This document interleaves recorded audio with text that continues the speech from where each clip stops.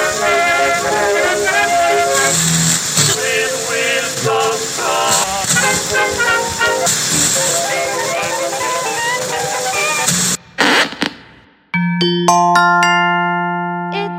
Katie Rose, straight up with a twist.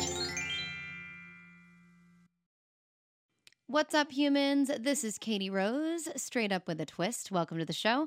So let's talk about what's going on in the news. Now, this hits home for me more so because I am currently taking drugs to create a life. It is not necessarily life-saving, but I am trying to create a life, and I've had my own struggles with receiving and getting the medication to use a cheaper version, a generic version over, the better drugs that are available. So we were fortunate enough that we had a benefit for our infertility journey with Disney. Another company that does that is Starbucks, and I was actually like, well, I guess I'm going to become a barista now so I can get that benefit. I'm still not off the table.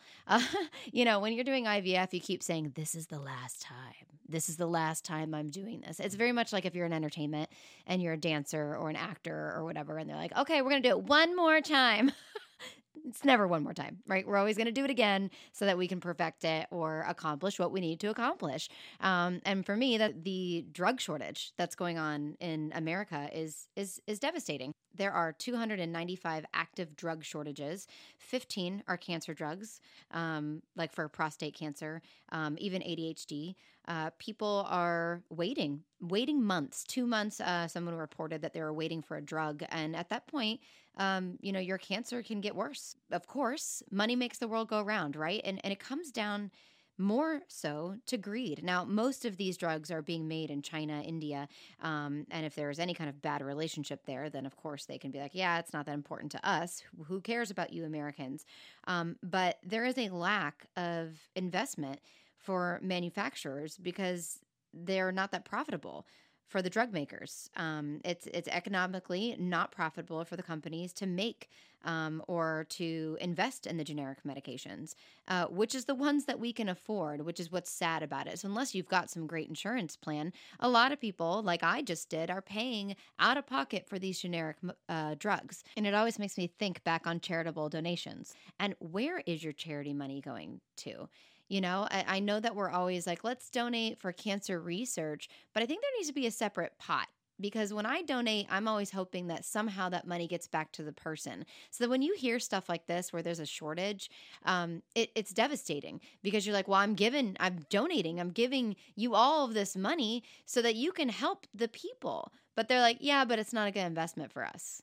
Okay, I don't care. I don't care if it's a good investment for you or not. We want to help, and there's such a lack of that and care.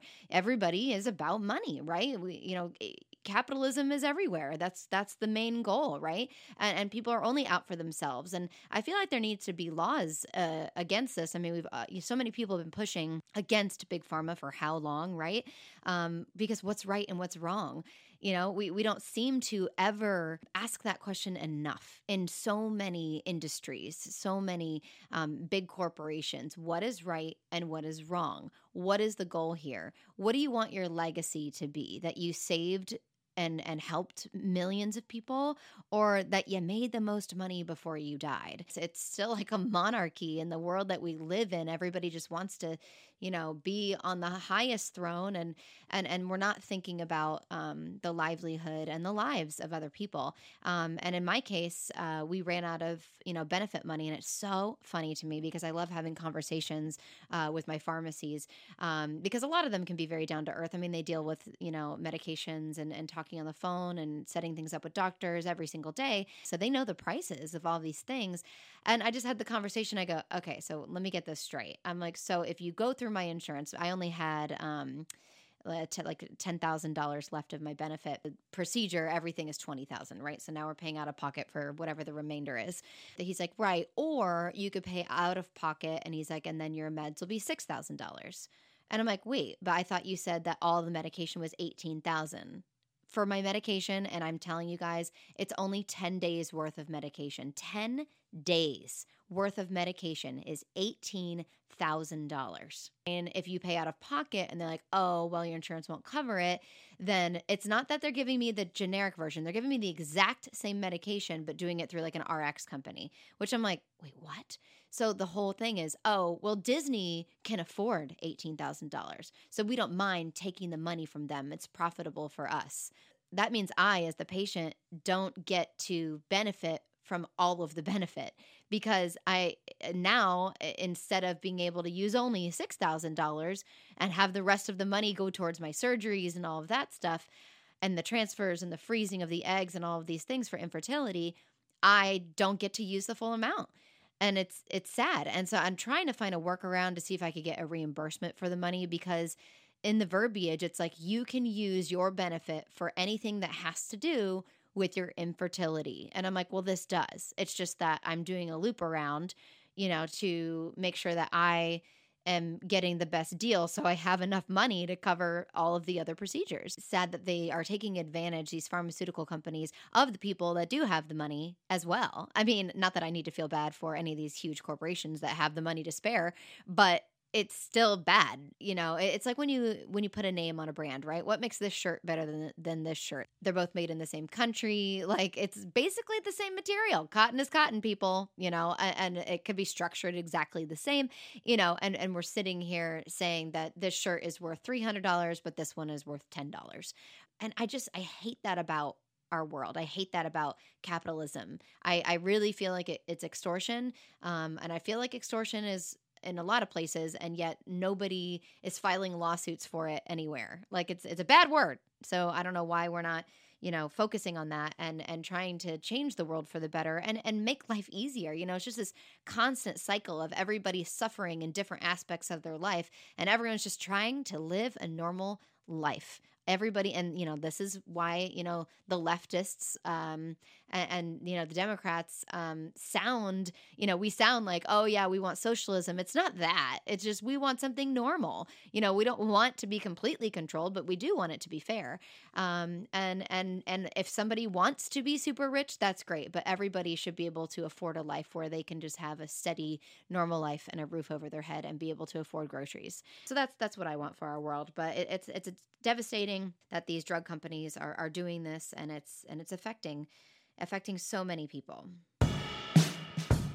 And your cocktail of the day is the Mexican Old Fashioned, a lovely twist on the original Old Fashioned. This is going to be served in a lowball whiskey glass with one giant ice cube. Rim the glass with agave nectar and dip into Chinese 5-spice. Add 2 ounces of Peloton Mezcal, 1 ounce of St. George coffee liqueur, and add a dash of orange bitters. Top with a dehydrated blood orange. Enjoy. What's annoying to me is when people reverse into parking spots.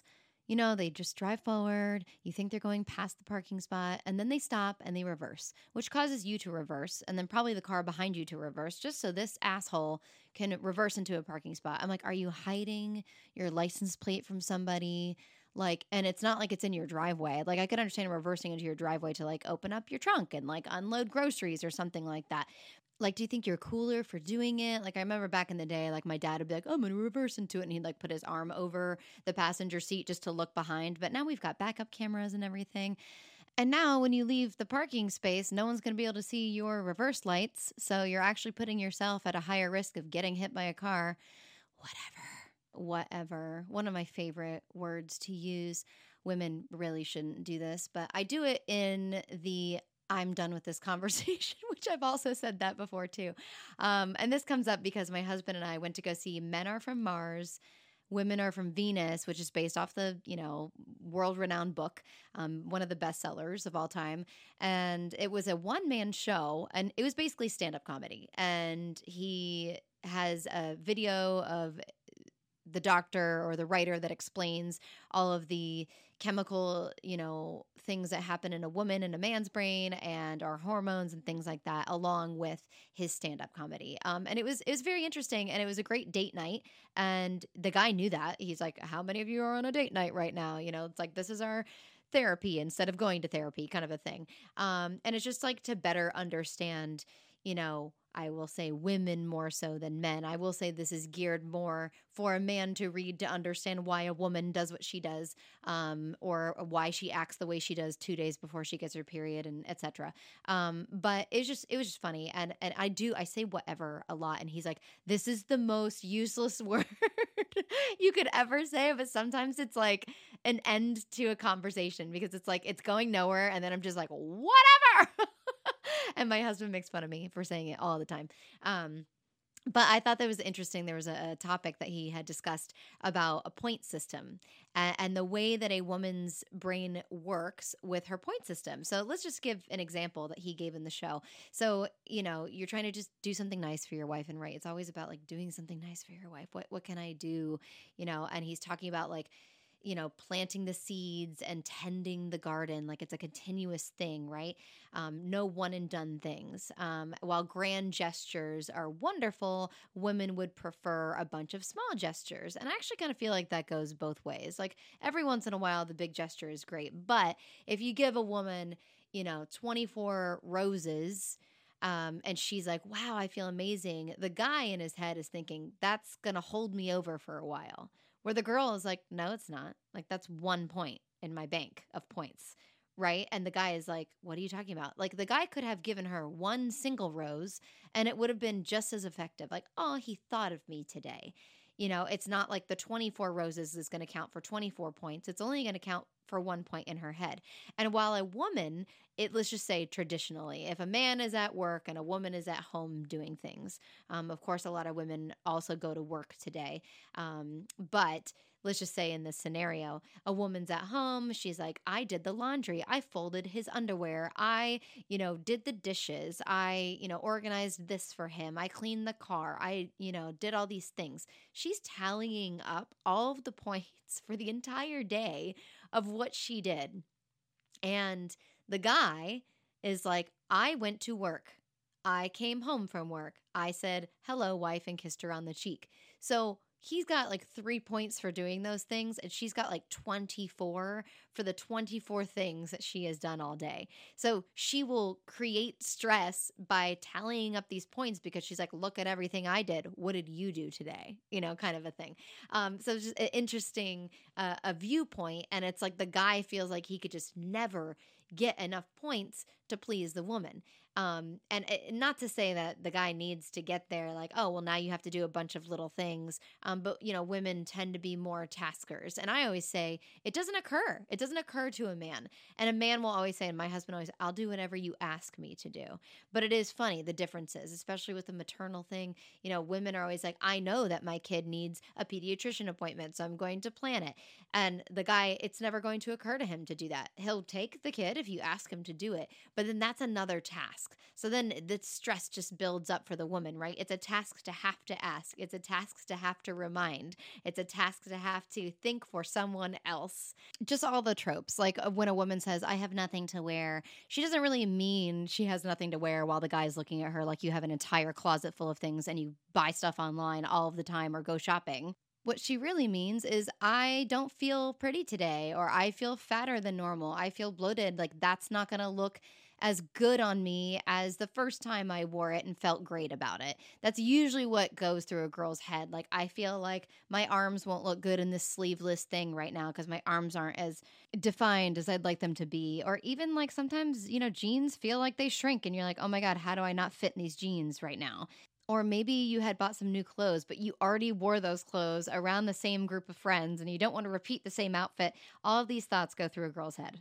And even just the chemical differences, like when a woman is stressed, she gets more dopamine rather than serotonin, where a guy gets more serotonin, which is like the massage, calm ones. And that's why he can just like turn his head off and like watch TV and just focus on the one thing that he's doing while the woman is, dealing with 800 things in her head at once.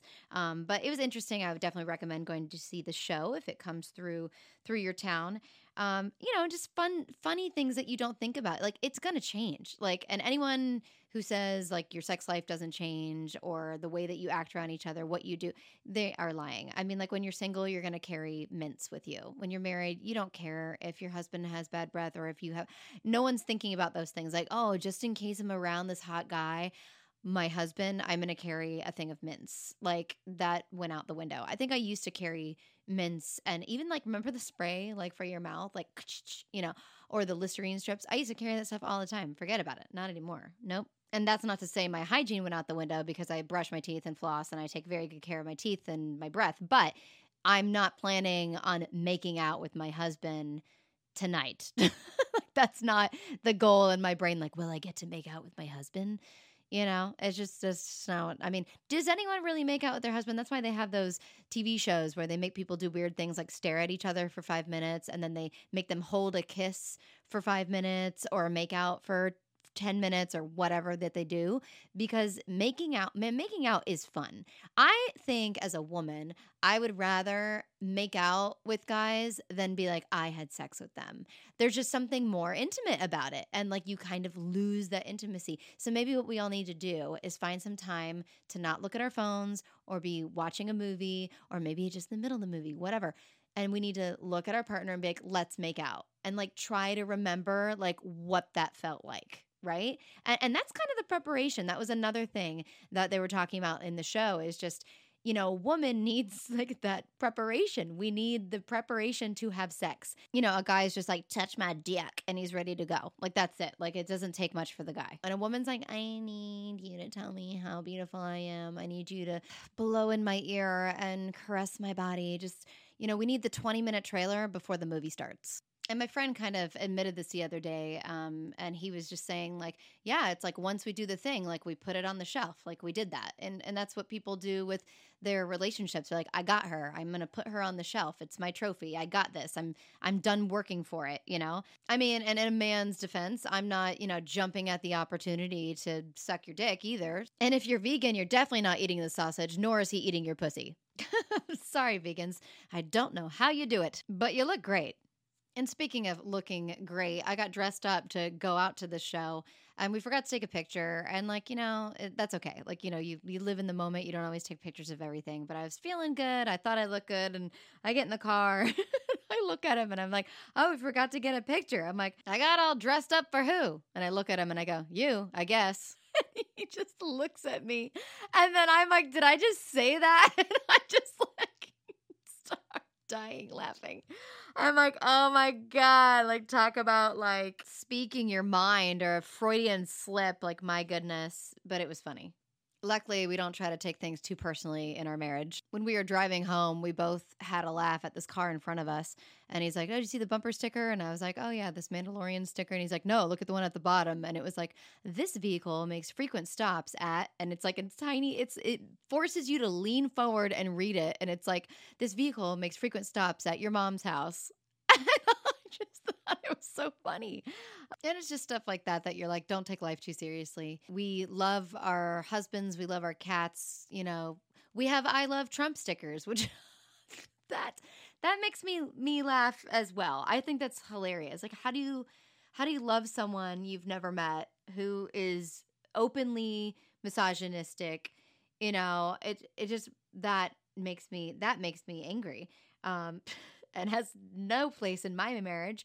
But there he is, still invading our lives, being manipulative to anyone who will listen. I mean, this thing where he's getting sued and, just Trump telling people that they're not his type, speaking to women the way he does, saying, oh, this girl is not my type in this photo with him and her in it. And then he's like, that's my wife. Like, clearly, if you think this woman in the photo is your wife, then she is your type. But anyways, that man, he's such a mean-spirited person, and I guess it's just tough for me, anyone that supports him. I'm like, I don't get why you're wasting your time. There are so many more people that can make better presidents, and this person is not going to change the world for you. I mean, he's showing that he is changing the world in a negative way and causing division. And I'm not sure why you want that and why you simply follow and listen to everything he says. Like, people are wasting their time fact checking this guy. And I don't want to go down that rabbit hole. I just feel bad because people are revealing themselves in the worst ways, and we all know this. There are better people suited for the job of president, and it's an embarrassment. And I find if you support him, then you're embarrassing. Like I just laugh now, honestly, that you can waste so much of your energy and time on this one person and his weird views, and he knows he's manipulating you. So it's crazy to me. But anyways, we will continue to watch conservatives pick and choose when they want the government to step in and make laws when it suits their beliefs. But we're supposed to separate our beliefs from our rights, and conservatives continually fail to abide by this concept. And in the words of Charlie Brown, good grief.